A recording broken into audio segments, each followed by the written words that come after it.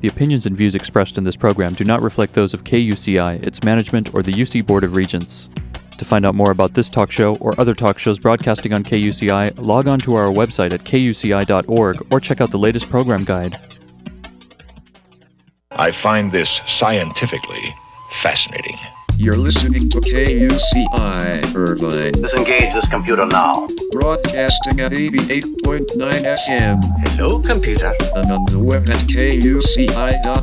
The most reliable computer ever made. And streaming through iTunes. Don't expect any mercy during the Great Robot Wars.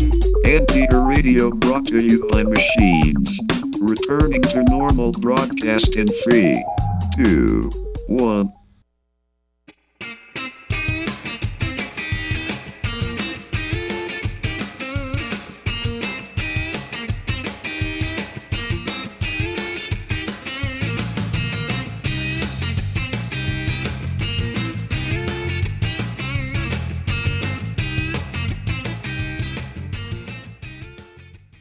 Good morning. You're listening to Get the Funk Out. I'm Janine, and this is KUCI 88.9 FM in Irvine.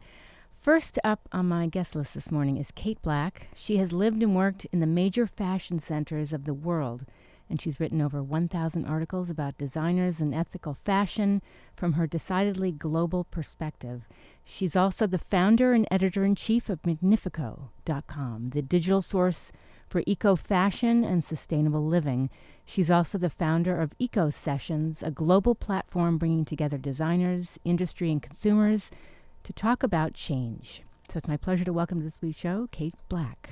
Good morning. Hi, good morning. Thanks so much for calling in. I found your book to be very, very interesting. Oh, good. I'm glad you liked it. I want to back up a second, Kate, and talk about how you got involved in this industry. It started, I have a background in digital publishing and online marketing, and was working in my field until I had the chance to move to Tokyo, Japan in 2008. So it just became an opportunity to start something fresh and start something new. So Magnifico, ECO, began as a daily eco-fashion blog. So I was writing about designers and brands that were doing things differently. And at the time, you must have felt like, wow, this really is my calling. I mean, how did you connect to this? It did, actually. It melded my skills with my passions. I've been a vegetarian for over 20 years and really kind of environmentally astute. And so at the time when I started the blog, I thought, okay, I could write about food, which I was super passionate about, or I could write about fashion. And at the time, it just didn't seem like people were focusing on ethical fashion and eco-fashion. So there was a kind of a space in the market, and I just loved it. I fell in love with designers. I fell in love with their stories. I fell in love with kind of the things that people were creating in just a different way. And we were talking offline how, I've struggled with eczema, and all of a sudden I'll have a reaction to something. There are so many products, I'm still guilty of it, I use on a daily basis, and there are things in there I can't even pronounce. It's true. And actually, one of the research points that I bring up in the book is that eczema is really on the rise. And so we're experiencing dermatitis and all kinds of skin sensitivities, and it could be from clothes. I don't think a lot of people don't realize that clothes are really quite laden in chemicals and finishings and formaldehyde before it's shipped. And there's just a slew of chemicals in the clothes and then in our personal care products as well. So it's hard to kind of find the smoking gun, especially if you're someone or in a family where someone suffers from that. Yes. So it makes it a little kind of crazy to figure out. And what I wanted to do with the book is give some strategies and ideas to just kind of peel back and pull back away from a lot of chemicals. So the theme of my show is Get the Funk Out, and a lot of times you don't know why you're feeling a certain way, but it could be what you're putting on your body, in your body, obviously. Yeah, and I think we're at the stage now where most people recognize that what we put in our mouth affects our health, but I don't think that we're at the stage yet where everybody is considering that what we put next to our skin, which is our largest organ, also affects our health. Right. Can we talk about some of the topics you bring up in your book? Yeah, sure. So it started with fashion because the blog started with fashion, but I couldn't talk about chemicals in clothing without obviously talking about personal care products. I couldn't talk about that without talking about jewelry and some of the nasty things they've been finding in costume jewelry and then shoes and bags. So it's called the Head to Toe Guide because every chapter focuses on something. So it starts off with beauty and personal care products, goes into clothing, talks about underwear, because if we're talking about clothing and sensitivity, the things that are closest to your skin are probably the ones that you want to pay the most attention to. Sure. Talk about shoes and handbags, jewelry, and then a whole chapter on what to do with it when you're done. Because if you start to be mindful about the things that you're buying and the things you're bringing into your house for you and your family, you also need to be mindful about after the purchase. I think as we start to realize that fashion is a bit of an environmental issue, 2/3 of a carbon footprint of a garment happens when we take it home. We start washing, drying, dry cleaning, and then if you don't have a strategy of what to do when it's done and it ends up in a landfill, that's a whole other kind of little disaster waiting to happen. Right. Oh, no, absolutely. I went to the Health Products Expo in Anaheim, and I've been for many years in a row, and there are so many products from shampoos to soap. It's not just everything food. There's so much you can change. Can you talk about maybe some basic steps people can take? Yeah, I think, and I think people realize, or they think that there's not a lot out there, especially if we keep going to the same places. So in the grocery store and in that aisle that has a few products, and then in the drugstore, those aisles haven't really changed. And so those are the huge conglomerate mainstream brands. And I think what people don't realize is, or they kind of have this impression that the FDA is protecting us, but what they don't realize is that in the U.S. alone, there's only 11 ingredients that are on the banned or restricted list, 11 chemicals. Compare that to Canada, where there's 600, or compare that to the EU, where there's 1,300. We're not getting the best product that we think we're getting when we shop in the traditional spots. As soon as you go to the health food store, as soon as you go to an expo like that, or depending on what your geographic locale is, there's actually shops that are popping up that are detox beauty shops that only sell natural and non-toxic beauty care or personal care items. And so I think it's easy to find if you just step out of the traditional places where you normally go. And then the non-toxic products have the same kind of quality. They give you the same kind of results you're looking for. It just takes a little while to get used to it. One of the things I think people notice the most is like this lather or the feeling between their fingers. Yes. And non-toxic products don't necessarily feel that silky feel, but that silky feel is actually from plasticizers and silicones. And, you kind of really want to get away from that. So I think it just takes a little bit of time for the brain to rewire that's not a good feeling, that's actually a bad feeling, and I'm looking for something that doesn't feel like that. No, it is interesting because it's all fake. It's just an additional thing to marketing the product. Oh, all of it. Like even our addiction to like this clean laundry smell. The chemicals and in the fragrance of laundry detergent are really not good for us. So really a good clean laundry smell should be no smell at all. So something that you've hung outside or something that's, you've just let the sun do its antibacterial job, which the sun is a great antibacterial cleanser, so to speak. And so I think we need to rewrite some of those expectations that we have about scent and texture and these things that are really kind of commodified, but not for our best interest. And, I didn't want to forget to talk about this because I put this on my blog. And by the way, if you're just tuning in, we're talking with Kate Black. But one of the things I put on my blog, getthefunkoutshow.kuci.org, was the horrific factory collapse in Bangladesh. Yeah. It was one of it wasn't the only time, but it was one of the, it was probably the second time where consumers really got a glimpse of what the weaknesses are in mainstream and huge multinational brands. Because when this factory collapsed in Bangladesh only 2 years ago, and it was the largest industrial disaster of our time, a lot of brands said, oh no, we weren't there, even though the labels were in the rubble. And so what started to come out of that reality was that brands actually didn't know where their production was happening.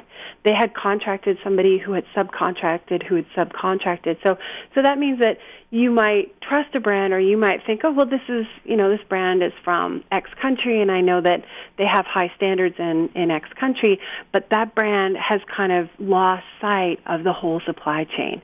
So it means that we're putting our trust in people that maybe, or companies that we're kind of not recognizing don't have the full control on their production. Mm-hmm. No, that was a horrible thing. I remember reading about that. Oh, it was awful. 1,200 people died in a factory that shouldn't have been operating anyway, and everybody knew that there was collapse, and they were told if they didn't go to work that day that they would be fired. And these are some of the poorest groups of people who need their salary. So it was a really tough choice: get fired or get the money, and unfortunately, it was a terrible choice. Right. Ugh. Now, I want to also touch on Eco Sessions. This is a platform you're bringing together designers, people in the industry. Tell me about how you started that. Yeah, so I lived in Japan. I started Magnifico as a blog in Japan, and then after the earthquake, the nuclear disaster, and the tsunami, I emigrated to the U.S., but I'm not originally from here. I'm from Canada. Mm-hmm. So I was given permission to live but not to work. So my immigration lawyers took one look at the blog, and they were like, no, that's work. You need to shut that down. Yes. But here I was all of a sudden in the country where I spoke the language and with people who were doing really great things. So I put Magnifico on hold, and then I started that kind of same storytelling in an events platform. So Eco Sessions happen in cities around the world, and they're kind of really a storytelling event. So designers and industry will come and do a panel, and consumers and people in the community can come and hear about what it takes to make a really good product. These are kind of entrepreneurial meets passion stories, and kind of, so it's a short platform, and there's 45 minutes where they're talking, and somebody's asking them questions. Depending if I'm in the city, I'll do it, or somebody else. And then there's a chance to really kind of meet and kind of network and mingle afterwards, to just kind of meet people who are interested in these issues, people who are doing things. There's usually a lot of makers in the audience, and so it just turns out to be like a little kind of tribe gathering of people who are curious about these things. Mm-hmm. It's interesting. What have been some of the things people have said about your blog and this whole perspective you have?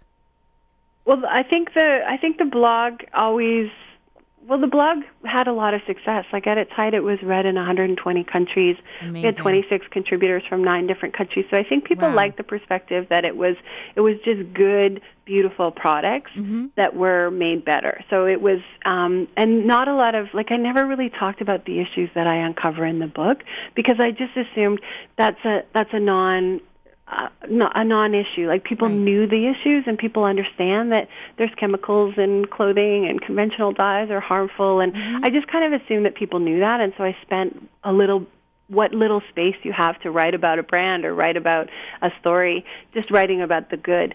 But when Eco Sessions started and we started to do this Q&A, and the questions that just kept rising up, I thought, oh yeah, people don't really know. No. And so I'm very lucky, because the Eco Sessions kind of just bred this idea that, somebody needs to write a really kind of the shadowy secrets about the fashion, the beauty, the accessory, the jewelry industries, and just kind of say where we're at now, because I think and I did too before I got involved in this, I think we think that it's further evolved than it actually is. Right. So the book has quite a bit of dark, shadowy things in there, but then in the Magnifico fashion, I talk about brands and game changers and people who are just doing it better. So it gives both perspectives. You can have enough information to talk at a dinner party about what's going on around the world in the fashion industry, but then you also have really good, affordable choices for you and your family. And so where can people start as far as, because I think sometimes you think, oh no, it's going to be so much more expensive to go out and buy, makeup that doesn't have chemicals. I mean, where are some of the places, just some ideas where people can go? So I think that's a really good point, and that's almost in most cases true. Products that are made better are more expensive. So one of the first strategies that I suggest is that you really start to evaluate. Start with simple things like body soap, right? You don't need to use a chemical-laden body soap when a natural something from the health food shop will work just as good. Dr. Bronner's is totally inexpensive and is a good, clean soap. Yes. So you can make easy switches that are comparable.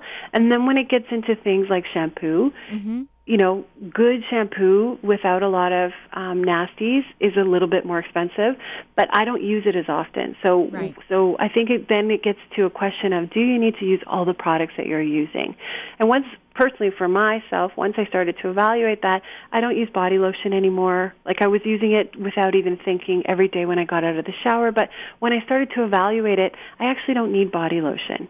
And there's a bunch of other products that I was able to kind of scale away and not necessarily need. So the number of things that I buy are less, and I spend about as much as I did before. Well, you know, I started to think about that too but my skin gets dry. The reason I brought that up is because I thought, I don't need to buy those makeup wipes. What if I use like coconut oil to take my makeup off? Exactly. And I was using Back to Body lotion. I was habitually using it without even thinking about it. So it took me probably 3 or 4 weeks for my skin to kind of re-normalize. So there's other things, like as you make this transition, and I talk about it in the book, go for the easy wins first. Go for things like body soap, shaving cream. I pretty much eliminated deodorant, but there's better deodorants that you could wear less. Lipstick. You can buy an amazing, great lipstick without any kind of, especially lead is an issue in lipstick. So you can make some easy switches, and then the things that are a little bit more close to you and maybe something that affects you are going to take a little bit longer. Right. I know it's not an easy overnight thing to do. You have to do your homework. Exactly, and we all know it. Like, you love your shampoo because it works with your hair, and I love my shampoo because it works with my hair. And when I made that transition, it took me a couple trials to find one that was good. And I was really lucky because in the final brand, somebody had recommended it to me, and I used Intelligent Nutrients, which is the brand by the former founder of Aveda. He sold Aveda off to Estee Lauder, and then he went off and made a really, really, really good, clean brand. And a friend said to me, it's going to take 6 weeks. Like, you're going to have stringy hair for about 6 weeks. And so I had to plot, when in the year I could struggle through this, right? So I thought, okay, the summertime, because in the humidity, the hair, I can wear it up. And so it did take a while to adjust, but now that I've never loved my hair more. Like, it just has such great health and feeling and everything else. So it was a long kind of progression, and I'm very happy that my friend told me that it was going to be a long progression, so I could plan for it and wait it out. Right. No, it's so funny because I used to wash my hair every day. Now I wait like 3 days. And I used to think, oh, that's awful. I'll look so stringy and greasy. But it's not the case at all. No. And I think it depends on what product you use. And I talk about it in my book. This is kind of one of the other cycles we get into, like, without even thinking. So the more we wash our hair, the more we have to wash our hair because we're robbing the scalp of the sebum. And so we just kind of, I think a lot of times we just start to do things without being mindful about it. So there's a lot of people now, there's this movement called the no poo movement where women just aren't washing their hair.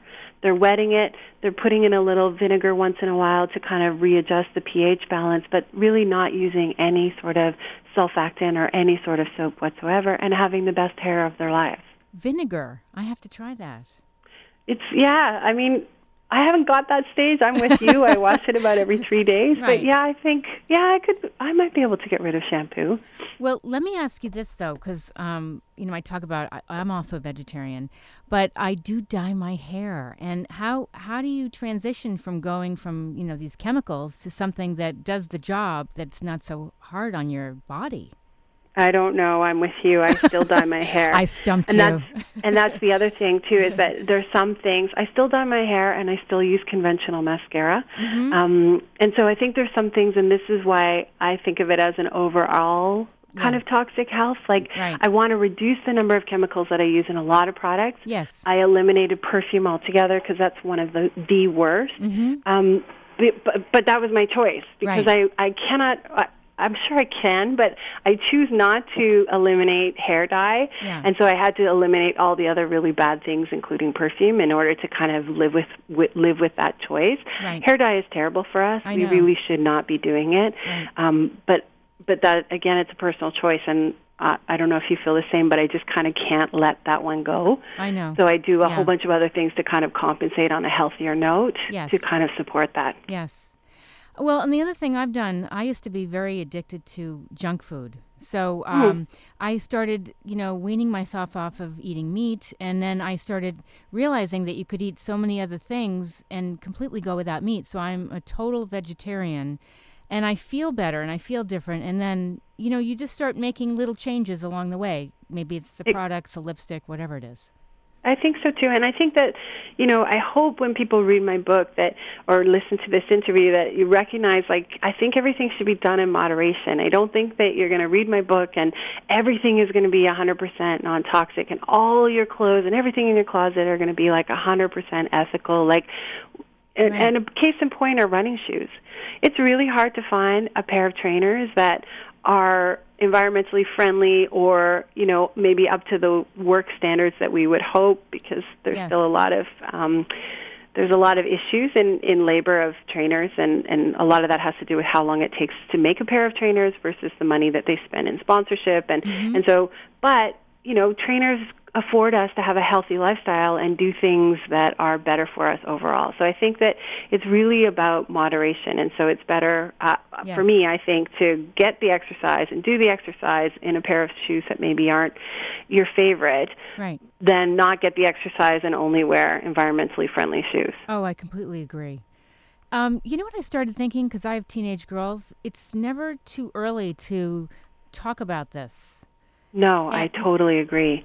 And I think, on a couple of issues, because I think consumerism is at such a stage where, again, we're not being very mindful, and I think especially girls are, with the hoarding videos. I don't know if you've seen these. These are videos where girls on YouTube go off and, they're given an allowance of $50 or $100, and they go to the cheapest store so that they can come back and shoot videos of how much they were able to get for that